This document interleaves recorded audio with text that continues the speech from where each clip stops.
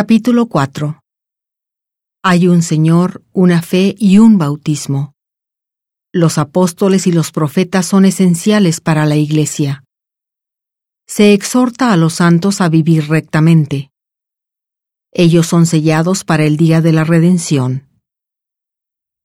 Yo pues, preso en el Señor, os ruego que andéis como es digno de la vocación con que habéis sido llamados, con toda humildad y mansedumbre, soportándoos con paciencia los unos a los otros en amor, solícitos en guardar la unidad del Espíritu en el vínculo de la paz, un cuerpo y un espíritu, como fuisteis también llamados a una misma esperanza de vuestra vocación, un Señor, una fe, un bautismo, un Dios y Padre de todos, quien está sobre todos y por todos y en todos vosotros. Pero a cada uno de nosotros dada fue la gracia conforme a la medida del don de Cristo. Por lo cual dice, subiendo a lo alto llevó cautivos a los cautivos y dio dones a los hombres. Y eso de que subió, ¿qué es, sino que también había descendido primero a las partes más bajas de la tierra? El que descendió es el mismo que también subió por encima de todos los cielos para llenarlo todo.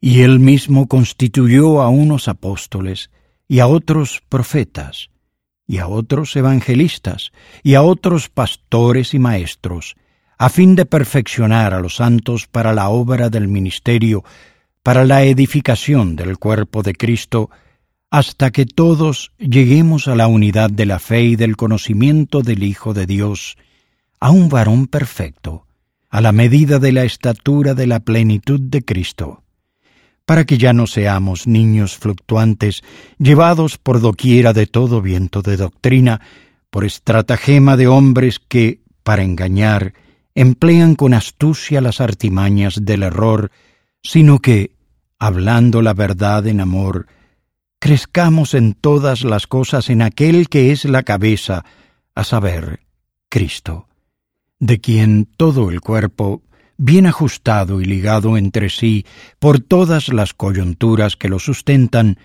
según la función adecuada de cada miembro, crece edificándose en amor. Esto pues digo y testifico en el Señor, que no andéis más como los otros gentiles que andan en la vanidad de su mente, teniendo el entendimiento entenebrecido, ajenos de la vida de Dios por la ignorancia que en ellos hay por la dureza de su corazón, los cuales, después que perdieron toda sensibilidad, se entregaron a la lascivia para cometer con avidez toda clase de impureza. Mas vosotros no habéis aprendido así sobre Cristo, si en verdad le habéis oído y habéis sido por él enseñados conforme a la verdad que está en Jesús, en cuanto a la pasada manera de vivir, despojaos del viejo hombre que está viciado conforme a los deseos engañosos, y renovaos en el espíritu de vuestra mente, y vestíos del nuevo hombre que es creado según Dios en la justicia y santidad de la verdad. Por lo cual, dejando la mentira, hablad verdad cada uno con su prójimo, porque somos miembros los unos de los otros. Airaos, pero no pequéis. No se ponga el sol sobre vuestro enojo, ni deis lugar al diablo. El que hurtaba, no hurte más, sino trabaje haciendo con sus manos lo que es bueno, para que tenga que dar al que padece necesidad. Ninguna palabra corrompida salga de vuestra boca, sino la que sea buena para la necesaria edificación, a fin de que dé gracia a los oyentes. Y no contristéis al Santo Espíritu de Dios, con el cual fuisteis sellados para el día de la redención.